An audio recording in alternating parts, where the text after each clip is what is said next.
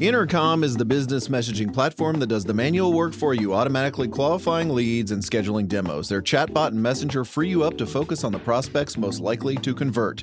You can leave your pipeline to chance, or you can use Intercom. Start for free at intercom.com/growth. That's intercom.com/GROWTH growth.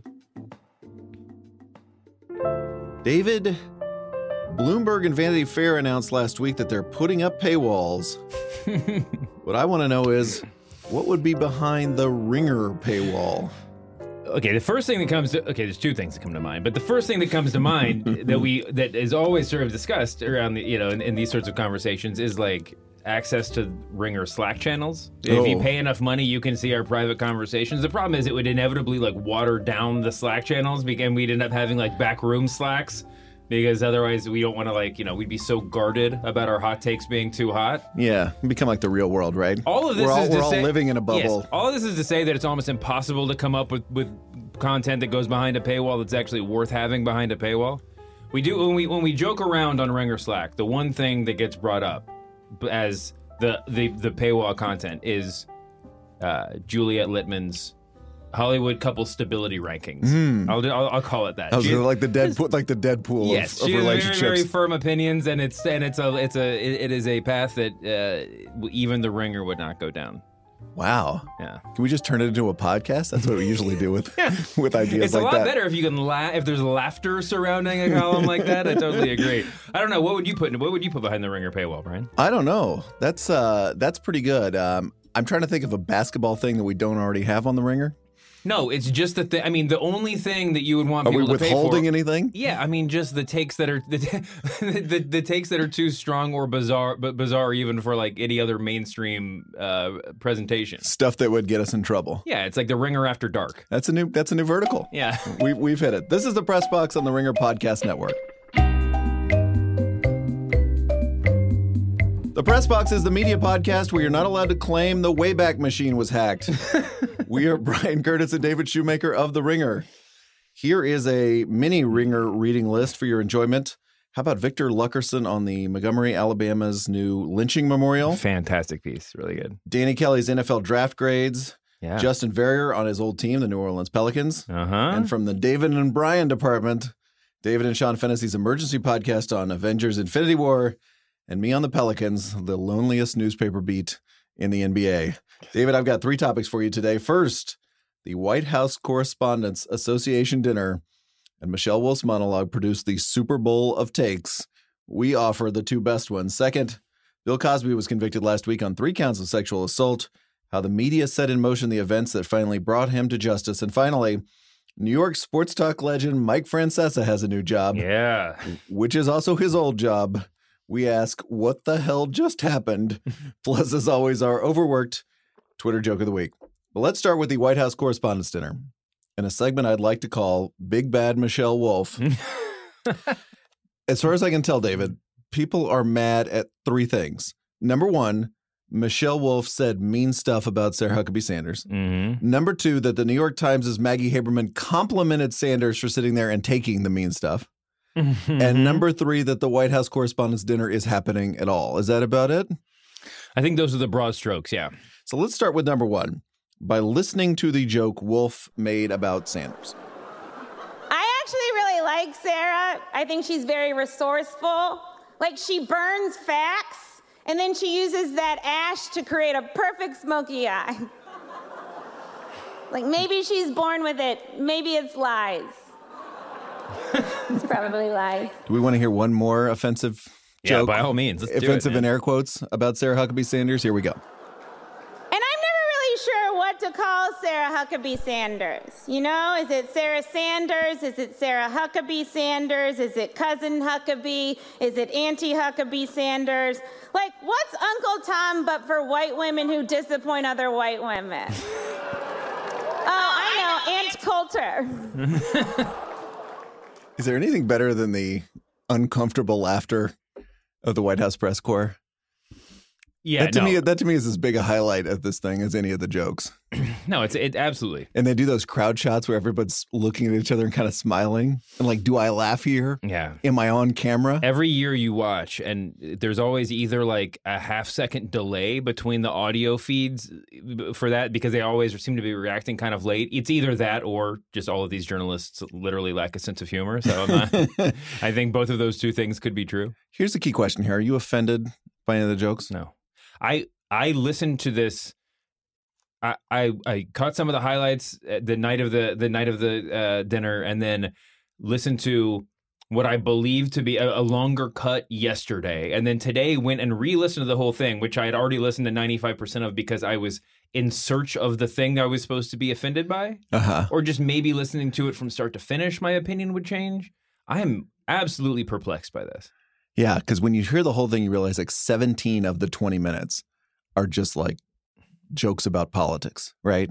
Yeah. Benign jokes that nobody on earth could be offended by. Yeah. So we're really talking about like 2 minutes worth of material about people that work in the Trump White House. But 2 minutes, I mean, every year there is someone that is overly offended by the jokes at the White House Correspondents Center, right? Yes. But it's never a media firestorm like this. You don't usually see journalists taking formal exception to the humor of the guest. I mean, of the comedian. But isn't this just because this is a proxy fight for other thing, which is Trump versus the White House press corps? Oh yeah, I'm sure there's a lot of that stuff at play. But that's all it is. But it right? almost makes less sense, right? The idea that you would be. The idea that of all of the things to be indignant about your own participation in an event, of all the things you could point at, the comic that someone else hired and put in front of you is what, I mean, why would you, like, what? I don't even get it. Part of the problem when I heard her act was that 20-minute set was standard issue comedy club. Sure. Right? It's P word a lot, some abortion jokes, right? Things like that, right? That you would hear at any comedy club. Sure. Totally. But I think this group, what they want is political satirist guy, right? They want person who's coming in there and kind of flattering the media by making jokes about, the press, right? Sure. And the whole relation, the whole, did you see Marty Peretz's diarist in the New Republic this week? Right. Yeah, those Washington Monthly editors, aren't they underpaid? Get a full employment act for them. Yeah, right. I think, weirdly, I think that would have gone over well with the crowd, even though everyone at home would have been totally baffled. But so I think that was part of it. The weird irony here to me is the long-standing criticism of this dinner, right? It is that it promotes chumminess between the press and the people they cover, right? They're supposed to be holding to account. And yet you have Michelle Wolf come up there and you have people saying, this is the AP's Meg Kennard, quote, "It made the chasm between journalists and those who don't trust us even wider." So by being chummy with the politicians at the dinner, we made the public distrust us. But by attacking the politicians at the dinner, we also made the public distrust us, but for a different reason. Right now, we just reversed the polarity of the problem.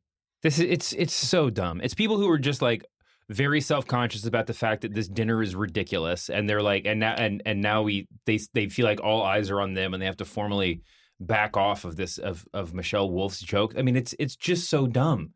It's just so. I mean, first of all, that Margaret Talev, is that her name? Am I saying that correctly? I think Who is so. the president of the White House Correspondents Association. Yeah, she was on Brian Stelter's show. Stelter, yeah. Stelter's show, and said her only regret is that those 15 minutes, the Michelle Wolf's bit, are defining a 4-hour night. As long as I've been alive, or I've been cognizant of the White House Correspondents' dinner, the 15 minutes of that the comic gets up there and makes jokes are the only minutes that anyone cares about. Thank God they define the night. Thank God, yeah. We could have somebody boringly talking about the freedom of the press, and nobody would watch that. This isn't like, oh, the lion tamer that we hired didn't inform us that his lions were wild and they rampaged through the event killing people. Right. This is Michelle Wolf, a comic who has a track record, who has, I'm sure, 1 million hours of YouTube videos that you can go watch right now, who was hired and given free reign to do whatever she wanted. Right. And they're acting like that somehow she is the failure of this. Yeah. I don't care if she went up there and said the most offensive jokes possible.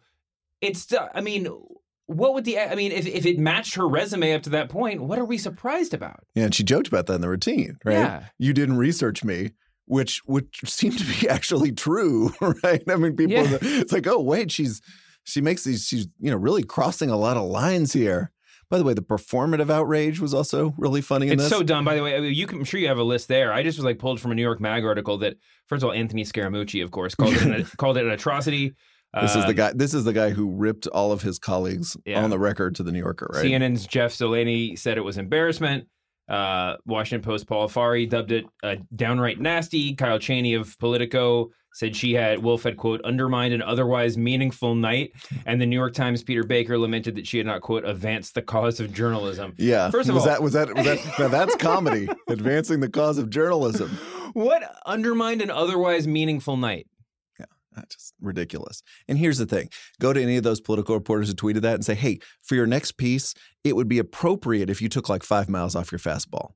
Don't hold the administration quite to account in your next piece. Yeah. Do something that's a little more polite for the occasion. Sure. What would those reporters tell you if you said that? You going to tell a comedian, do 80% of your act? This is a huge night for Michelle Wolf. Yeah. She's got a Netflix show starting up. This is her coming out party. Of course she's going to do the whole act. Here, my favorite was Matt and Mercedes Schlapp. Yes. He, a former Koch lobbyist, she, a Trump White House official who tweeted former talking head. Right, that they walked – are you ever a former talking head? Don't you just going back to being a talking head? Walked out early because they were offended. And then Michael Calderon of Politico pointed out that they were at the NBC, MSNBC after party. So they were offended enough to walk out of the routine, but then they were, of course, wanted to see everybody at the after party. Sure. So actually not offended. Just in a performative way. By the way, speaking of walking out, Maggie Haberman's line about how it was so brave of Sarah Huckabee Sanders to not walk out. First of all, no, it is not more brave. The easier thing to do is to sit there with a straight face and take it. I've been in that position. I mean, not in a roast. Wait, you've been roasted? No, but when I missed the roast master general going in on you. The most awkward thing she could have done is get up and walk out because she would have had to face questions about it for the rest of her life. Yeah, I think you're right.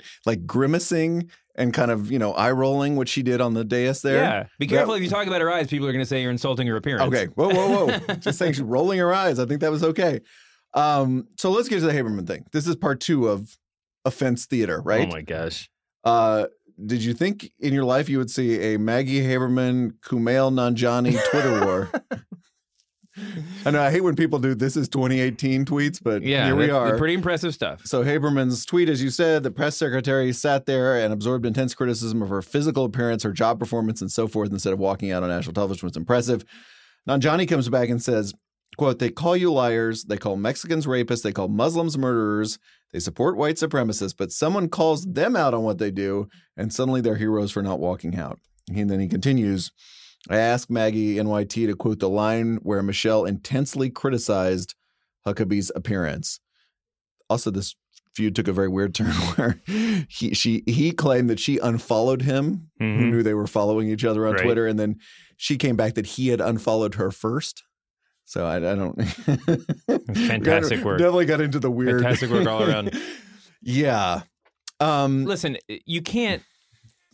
There's a smart point that other people have made that for all of the equivocation that major White House correspondents have done in regards to Donald Trump, you were getting at this. They're not the racist things that he said. We're not going to call it racist. We're going to couch this a million different ways. If we are going to call it racist, it's going to be at the end of a 12-hour all hands meeting in which we decide to use certain terms, racially charged instead of whatever.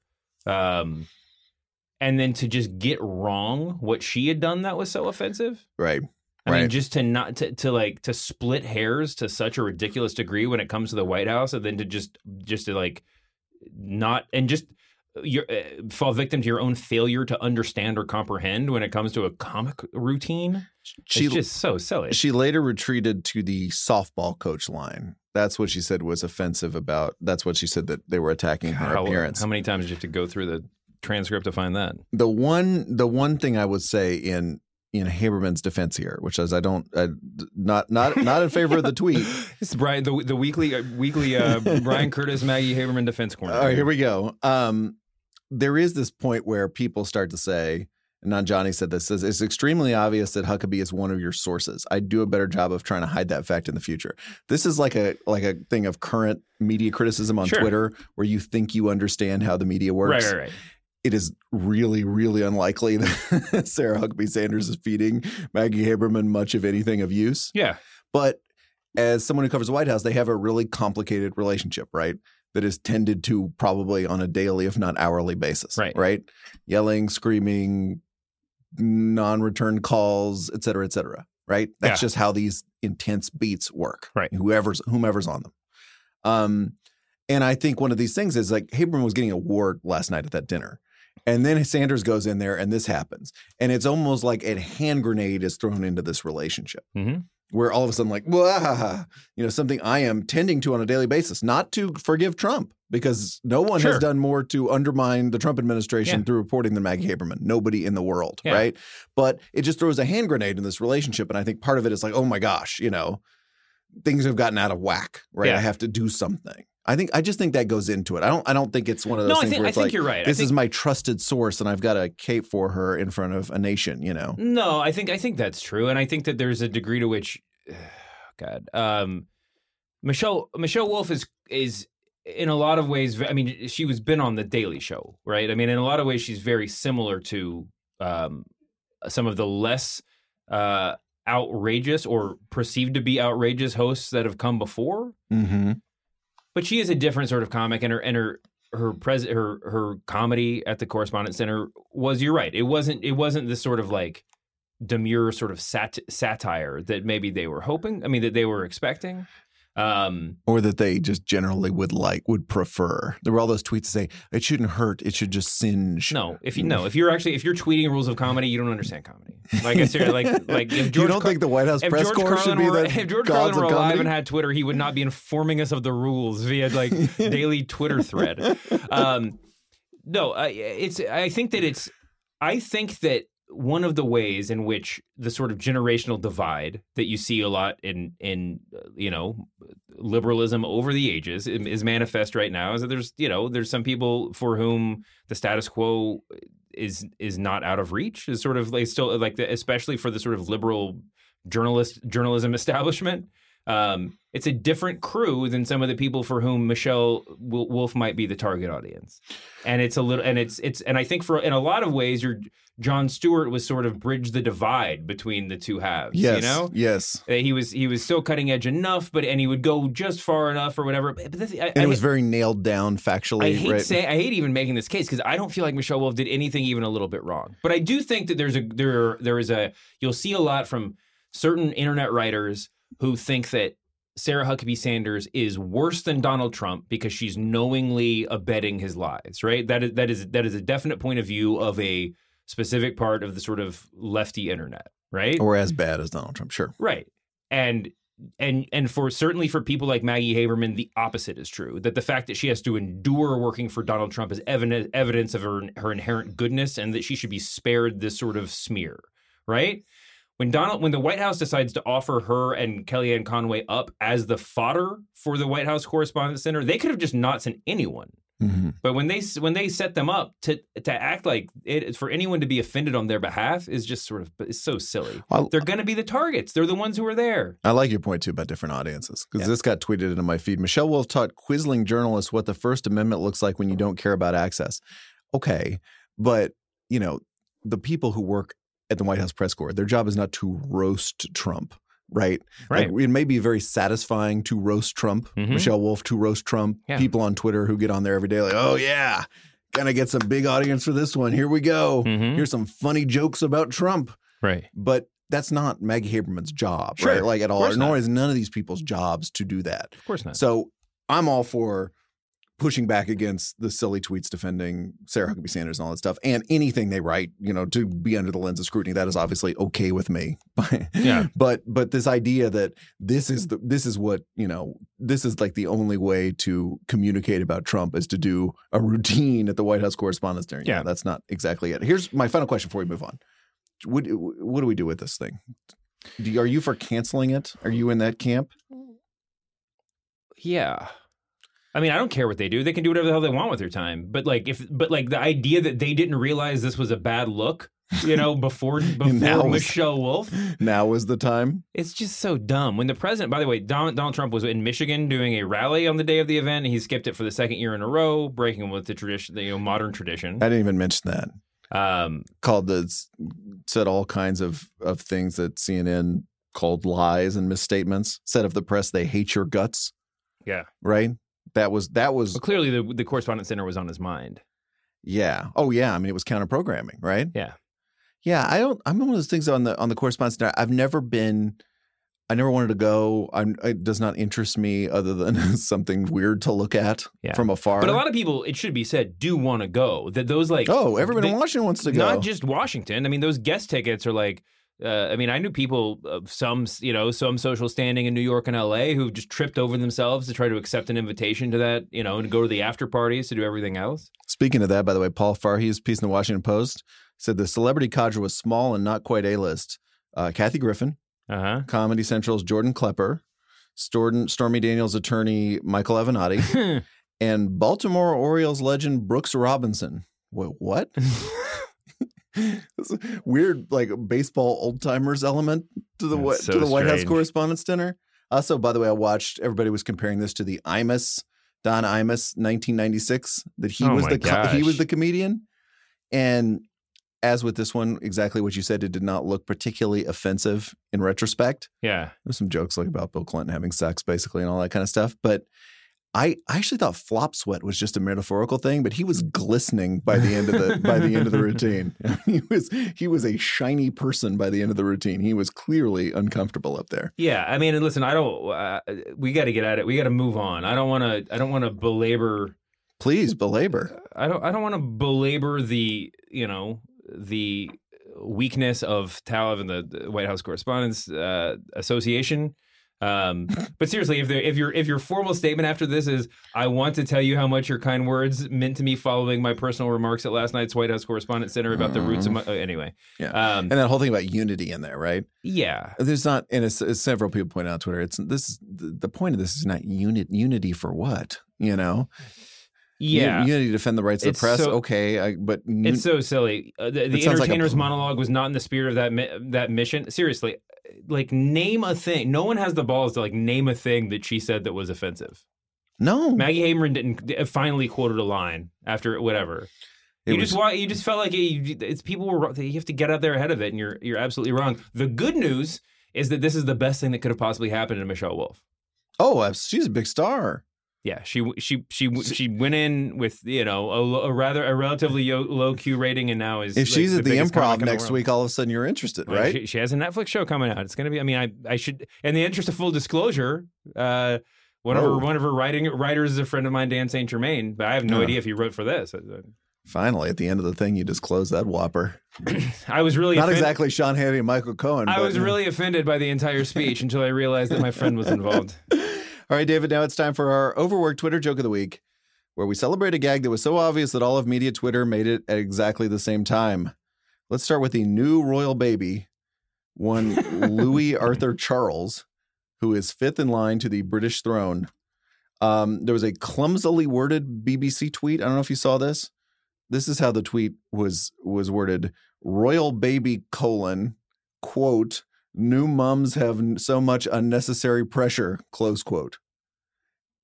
Which got a lot of people to tweet that the BBC had a great get to snare the first quote from the royal baby, because it just sounded like it sounded like Louis himself was being quoted. That's from Anthony Gale. In Boston Twitter news, David, always fertile territory. This is been a long time since we've been to Boston Twitter. All right. This is from The Ringer's Alan Siegel. During Game 5 of the Celtics-Bucks series, which took place in Boston and, of course, featured Bucks guard Eric Bledsoe. Okay. Literally every sports fan in Boston tweeted, quote, I haven't heard a Bledsoe sucks chant in New England since the 90s. Okay, that's great. Good stuff. But this week's group prize goes to every tweet about Kanye West's support of Donald Trump. I think this Sean Fennessy wrote about this on The Ringer. There were 4 big, giant recurring jokes, if I may take them in order. Number 1, breaking Kanye is the new VA secretary. That was a big one. That's good. Number 2, Kanye does not care about black people. a reversal of his famous post-Hurricane Katrina declaration about George W. Bush. I remember well, yeah. This is also a T-shirt now already, by the way. Number 3, referring to Kanye's famous Bill Cosby innocent tweet, quote, starting to suspect this guy isn't the best judge of character. And finally, a joke made by ideologically opposite sparring partners Jonathan Chait and John Podhoretz. It takes a lot to bring these people together. Someone who studied that feud over the years. Quote, Trump has driven a lot of neocons out of the GOP, but he's brought in Kanye. He should be given the editorship of Commentary. Change his name to Neo-Kanye. Neo-Kanye, David. If you merge Kanye West in the Journal Commentary, congratulations. You made the overworked Twitter joke of the week. Thanks to, I know, it's Jeff Herber, Samuel Evers, WB, Nick Theory, and the always productive Matthew Zeitlin for that one. Before we talk about the journalist who helped bring Bill Cosby to justice, David, let's take a quick break. This is JJ Redick here to talk to you about the JJ Redick Podcast, part of the Ringer Podcast Network. Currently, I play in the NBA for the Philadelphia 76ers, but you may know me from my previous teams, the LA Clippers, Milwaukee Bucks, and the Orlando Magic, or from my college days at Duke University. Being a professional basketball player, I have a great opportunity to talk to a lot of interesting people, and the podcast is a place where I can share those conversations with you, the listener. On my show, I sit down with athletes, celebrities, and a variety of other special guests. If you haven't already, please subscribe to the JJ Redick Podcast on Apple Podcasts, Stitcher, Spotify, or wherever else you get your podcasts. Our second topic, David, I'd like to call Just Cause, the conviction of Bill Cosby on 3 counts of sexual assault. Don't laugh. This is a serious story. No, it just took me a minute to get the pun headline. The conviction of Bill Cosby on 3 counts of sexual assault last week offered a measure of justice, if a tiny and utterly insufficient one given the amount of terror Cosby has been accused of. It also sent me back to the role journalists played in setting these events in motion, one that's fairly different, I think, than the one journalists played in the Harvey Weinstein and Bill O'Reilly cases. Let us review, shall we? Go right ahead, yeah. February 2014.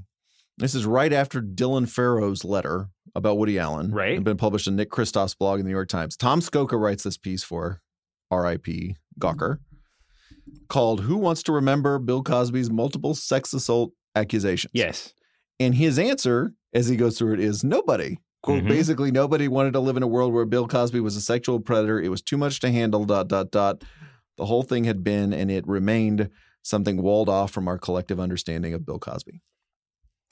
What was fascinating about that is, as he pointed out, all this stuff was in the public domain. Oh, yeah. And it wasn't just, in some weird thing. It was in People magazine. Mm-hmm. It was in the Today Show. Yeah. They had the accusers. Like, it was all public knowledge, but we had just decided sort of weirdly, or some of us had as a society, that just wasn't that important, or it wasn't, we had just kind of willfully forgotten about it. Yeah. And it was just interesting to see the role journalism, or Skoka in particular, played there.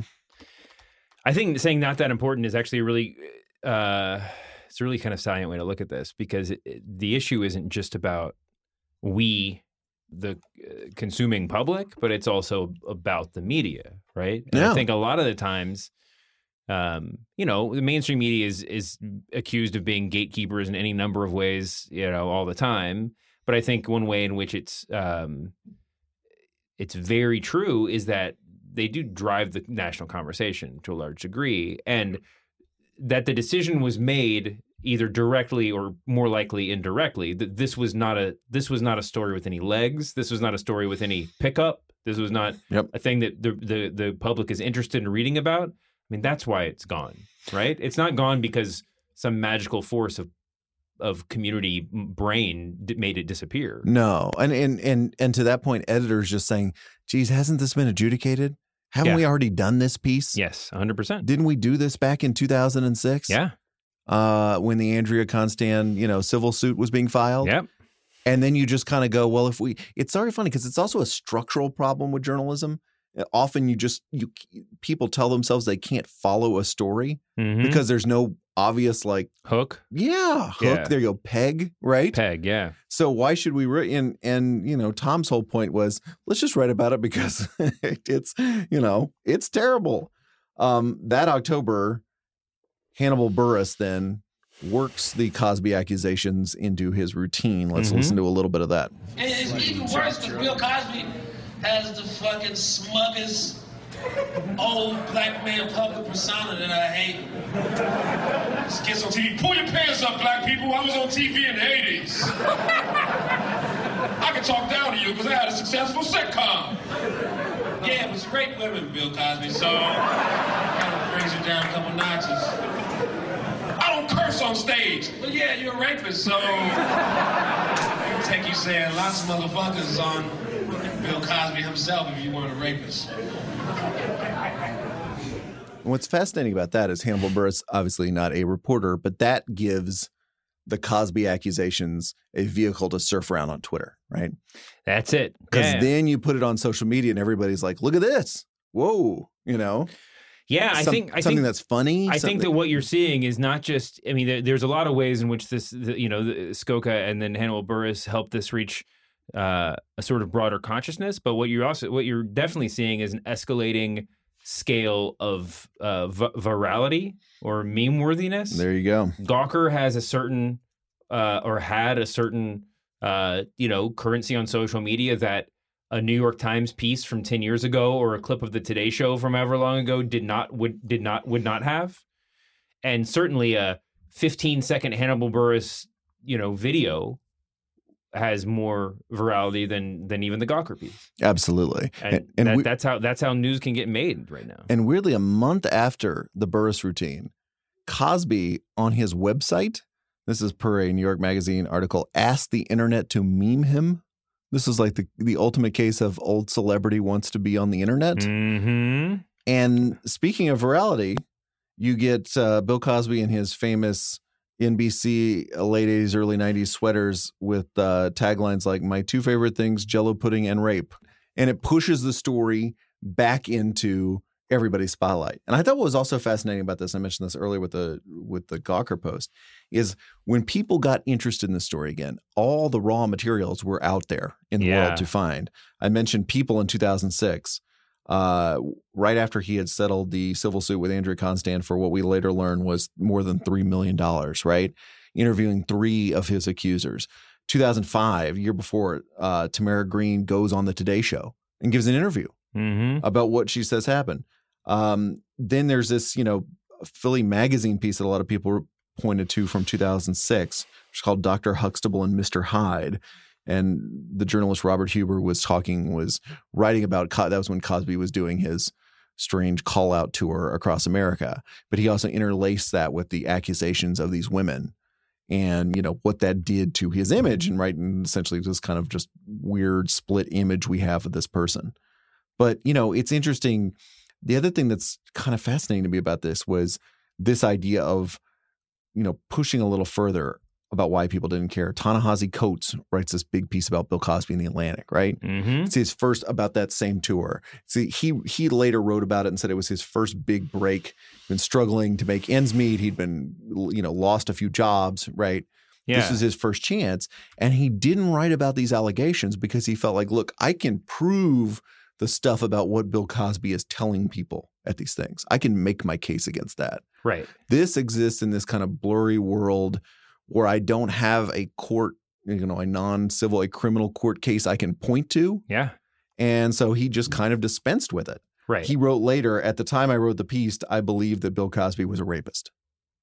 But that wasn't in the original piece. And again, I think, so that's another part of this, right? It's not just didn't we already do this? There's no peg for this. There's no hook to this. Yeah. But I can't prove this, so I'm just not going to write about it, right? It's the standards of journalism sort of tugging you in the other direction. Definitely. And I think that it before we completely leave, didn't we already do this behind? I mean, without defending anyone that made that call, I think it's fair to say that as a society, our perception was whatever minor torment Bill Cosby went through after the Today Show, after the first round of accusations, that was the punishment that our society had sort of deemed appropriate up to that point. You know? Certainly there are people who are accused of rape who go to jail, but I'm talking about just celebrities. Like, there was some, I think that as crazy as it was, that there was like, oh, he's already dealt with that. The fact that he had to go through this minor PR kerfuffle and pay somebody $3 million, that is the punishment that we were accustomed to. And a People magazine article. Yeah. And that was it. And he really shouldn't have any professional consequences. Cosby, of course, is also intervening in the press to try to keep these things out. This is this famous AP interview, November 6, 2014, an otherwise toothless interview about his art exhibit that he and his wife have done with one of the Smithsonian galleries in Washington. And here's what happened when the interviewer, Brett Zonker, asked about the allegations. I have to ask about your name coming up in the news recently regarding this comedian. No, we don't answer that. Okay. I just wanted to ask if you wanted to respond at all about whether any of that was true. There's no response. Okay. Can I ask you if, with the persona that people know about Bill Cosby, should they believe anything differently about what? There is no comment about that. Okay. And I'll tell you why. Okay. I think you were told. I don't want to compromise your integrity, but I don't talk about it. As the interview wound down, Cosby then continued the conversation. The camera was still running, and Cosby and his wife were wearing lapel microphones. Thank you very much. Thank you. I appreciate your time. Thank you. Now, can I get something from you? What's that? That none of that will be shown. And I would appreciate it if it was scuttled. I would appreciate it if it was scuttled. I totally forgot about that. And he goes on to imply that he and his wife had chosen to grant an interview with the AP because he thought the wire service had the, quote, integrity not to ask such questions. They would roll over and agree to those terms, yeah. And the AP, I recently read the AP piece, by the way, that moved across the wires. They put that quote out later. But and the original piece read, Cosby declined to comment when asked for his response during the interview. Couple other things.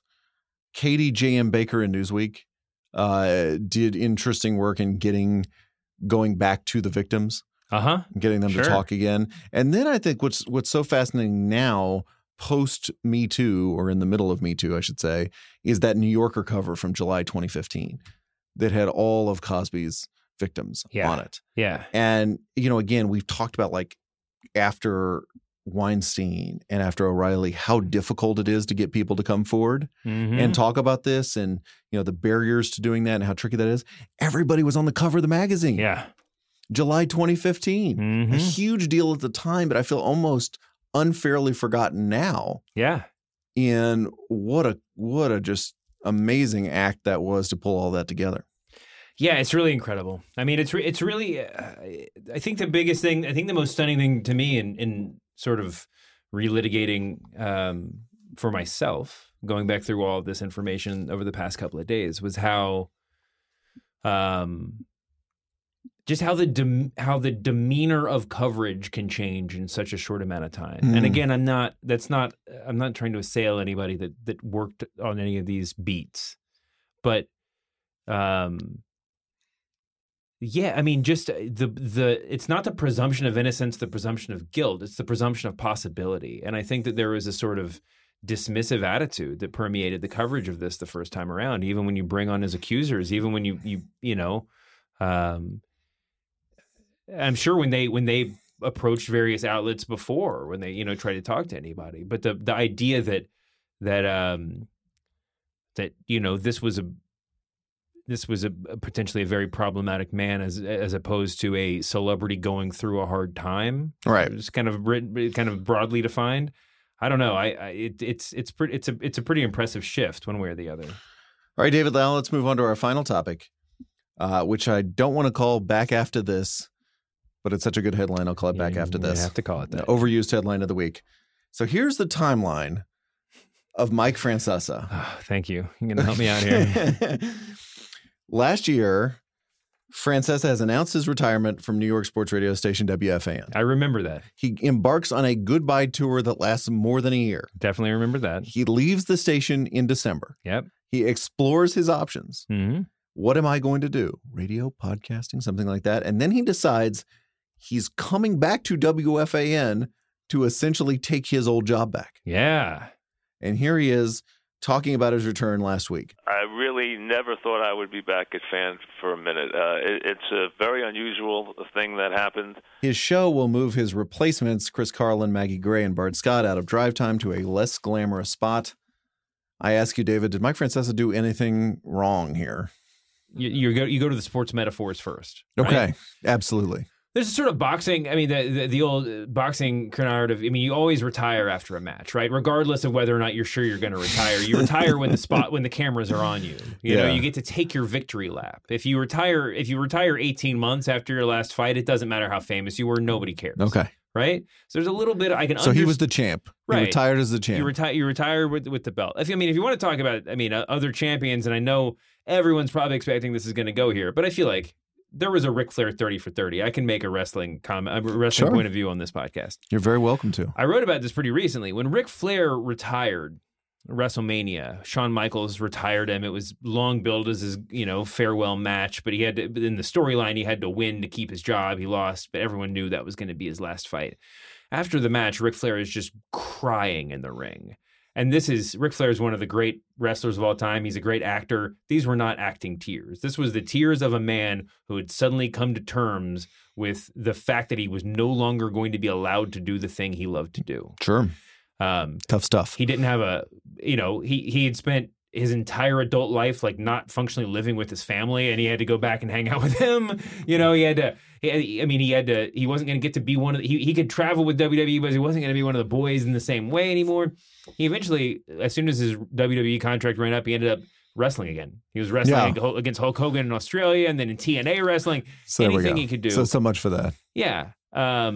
Retirement, when that's all you know, there's no such thing as a retirement. All right. You might stop doing what you're doing, but you're never going to quit. No, absolutely. And I think he's, he did all those spots with Bill on the BS podcast, right? Yeah. Over the last couple months while he's been waiting to figure out his next thing. Mm-hmm. And he obviously has lots of opinions about sports. He is not done talking about sports. Certainly not. I think one interesting thing about this too is, so when I interviewed him last year, he was hinting at the possibility with me, not quite saying it, but hinting that he wanted to maybe look into something in podcasting. Mm-hmm. And I think one thing that was very revealing about this, he made apparently reportedly $3 million a year last year at the Fan. Yeah. He goes out and explores podcasting opportunities. And guess what?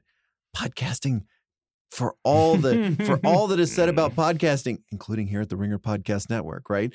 This is not yet the place where you're going to go make mega bucks if you're somebody like that. You can make a lot of money podcasting. I've heard different numbers thrown around, but you're right. There's definitely not $3 million. No one's going to offer you $3 million up front to do a New York regional radio show on a national platform. And it's sports radio, the dinosaur of the medium, right? Right. Where the money still is. I mean, it's just so amazing to me. And then, not to mention, by the way, that half the podcast things that sprout up turn out to be fly-by-night things that don't actually exist. Yeah. And don't pay any of the money that they promise, right? Yeah. It's sports radio. Even ones with big names. Yeah. Sports radio is the beacon of stability. Mm-hmm. Think about that for a second. Yeah. No, I mean, it certainly were those beeps in the audio that we just heard part of the original recording? Yeah. So this is that. No. I think we should leave him in because that's a great parallel here. This is his felicity with the landline. This is that sounded very much like having a conversation with your grandfather, and I think that like his perception of what a podcast was only a little bit beyond that point. I mean, I'm sure he told me last year he had never listened to one. Yeah, and I think and I'm sure that there were some very well-meaning people that were telling him, yeah, you can make lots of money doing podcasts. Like, this is the perfect next step for you. Yeah, but it's just a different thing. I mean, it's like it would be like trying to get your parents to invest in Bitcoin or something. I mean, it's just like they'd be like, okay, I believe you, whatever you're saying, but I'm just going to keep this IRA. This is going to be okay for the rest of my life. What also makes the story entertaining is that people in sports radio just hate other people in sports radio. Like you and I, David, if we were going to get a drink tonight, we would talk shit about some other print journalists, probably just as a matter of course. Yeah. But radio people hate their colleagues. Yeah, we did that bit on Radio Row at the Super Bowl. Right. People just find out, just random. They get in the same room and they start threatening to punch each other. I don't think friendship is even possible in sports radio. I think like the highest form of any kind of relationship is grudging respect. Maybe. Yeah, sure. I've talked to sports radio people before, and I'll say, I'm just amazed at how, evil the medium is, how much people hate each other. And they look at me like I don't know what I'm talking about. And then like 2 minutes later, they're slamming other people in the business. Yeah. Like it's just so ingrained that they don't know. So like when he left, it just set off this chain of events where Boomer Esiason was upset. He and his old pal Chris Russo on Sirius made a joke about WFAN, which made all the people there mad. Right.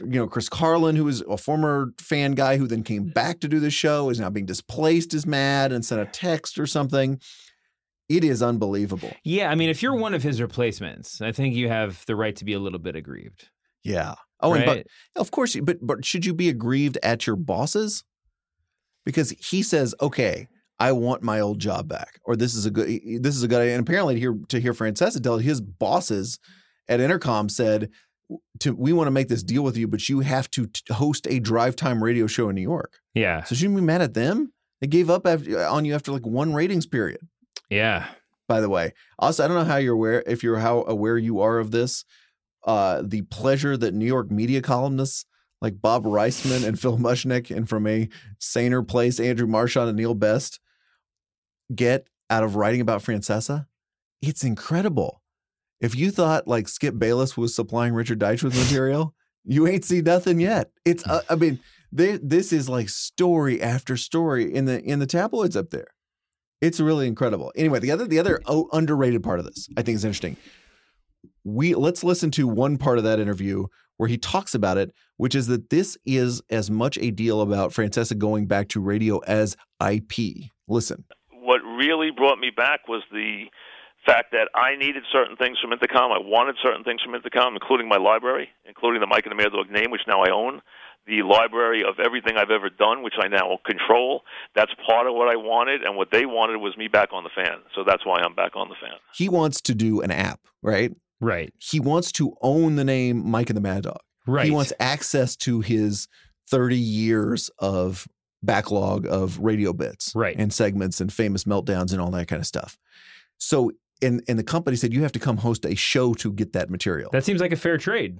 Yeah. But what's interesting, so my favorite sports station in Dallas, The Ticket, there's an unofficial website that just keeps track of all their stuff. I go there all the time to find stuff. Yeah. Relive stuff, find funny segments I missed, all that kind of stuff. Uh-huh. That's what this is about. Yeah. It's owning your material as a sports radio host. Sure. Which I feel is very sort of, I don't know, 2018, but like at least 2012, right? Is that you're like it's like what a print journalist used to feel, right? Like all my stuff is valuable. I want to do something with it. And that's what he's essentially trying to do. Sure. Yeah. I mean, that all makes sense, right? I mean, I guess what most people are sort of reacting to on this is just, well, first of all, the sublime weirdness of the entire thing, right? That he would go on sublimely weird, a year-long farewell tour, and then a 4-month retirement. Yeah, before he came back to action, whether it was he got dragged or he just started showing back up at work again. I mean, it does feel like that, right? That this is just like the big boss finally retired, but he just somehow just kept coming to his office all the time and kept calling meetings and kept, Everybody kind of looks at each other and goes, maybe he's not retired. But yeah, I mean, I don't think that I'm interested in the IP angle. It's really weird to me that this is something that would have been clearly must have been in the works around the retirement time, but didn't get negotiated at that point in time. Yeah, maybe thought he could come to a deal with them, and then it turns out that it was an unbreakable. You have to come back. I mean, if maybe there's a wrestling parallel, a better wrestling parallel, which is that this feels like a work, right? This feels like that it all just must be fake. This was the plan the whole time. So some of those aforementioned media columnists insisted that during his retirement tour that he was just jockeying for a new and better contract. Yeah. And I asked him about it. He absolutely denied it. But here he is back on the Fan. Two things I want to hit before we go. One is that it is hugely important for Francesa to be number one. Yes. That is like the thing for him. And by number one, I mean number one over Michael Kay. Of course, yeah. Who do we need to do his disclosure, David? Your old podcast partner, Peter Rosenberg's on his show. I'm conflicted as hell this episode. You are. This is amazing. We're gonna have like 45 minutes of full disclosure after this ends. He wants to be number one. So he comes back and let's say Michael Kay wins a ratings period or something like that.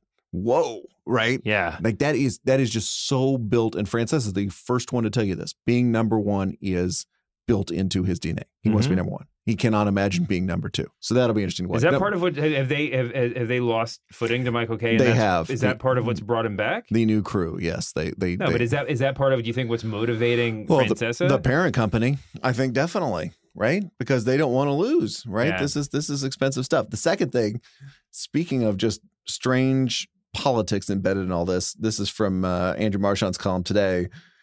A-Rod is going to be on Francesa's first radio show, which is Tuesday. Now, follow the bouncing ball. A-Rod is the commentator on ESPN's Sunday Night Baseball, right? Right. Francesa's biggest competitor in New York is ESPN Radio's Michael Kay. But A-Rod is going to the other show because A-Rod wants to, or A-Rod respects Francesa, or whatever this is, right? So this is yet another turn of the wheel. Yeah, ESPN doesn't care about their radio division, at least not from the top. To the same degree they might care about it. I guarantee the New York guys care about it. No, I bet they do. I'm sure they've been calling and screaming. One of the other litany of weird things, at least from a pseudo outsider like myself, is that it came out that he was coming back and his return date was like 72 hours later. Yeah. Oh, yeah. It was just. I thought it was going to be June or something. It was right away. When Jay Leno pseudo retired, at least didn't they probably had to do some test shows before he got back on the air, right? I mean, There's some the idea. I know that Francesa doesn't need reps. See that he's fine. He can just sit right down and do it. But it's still weird that they're not spending a month hyping up the radio crowd for it. They're just get the hell back in there. We need it as soon as we can get it. Sooner the better, I guess. All right, David, that's it for this week's Press Box. Thanks to our noble producer, Jim Cunningham, for making us look good. David Shoemaker, I'll see you next week for more hot takes about the media. Brian, it's been a pleasure. Bye.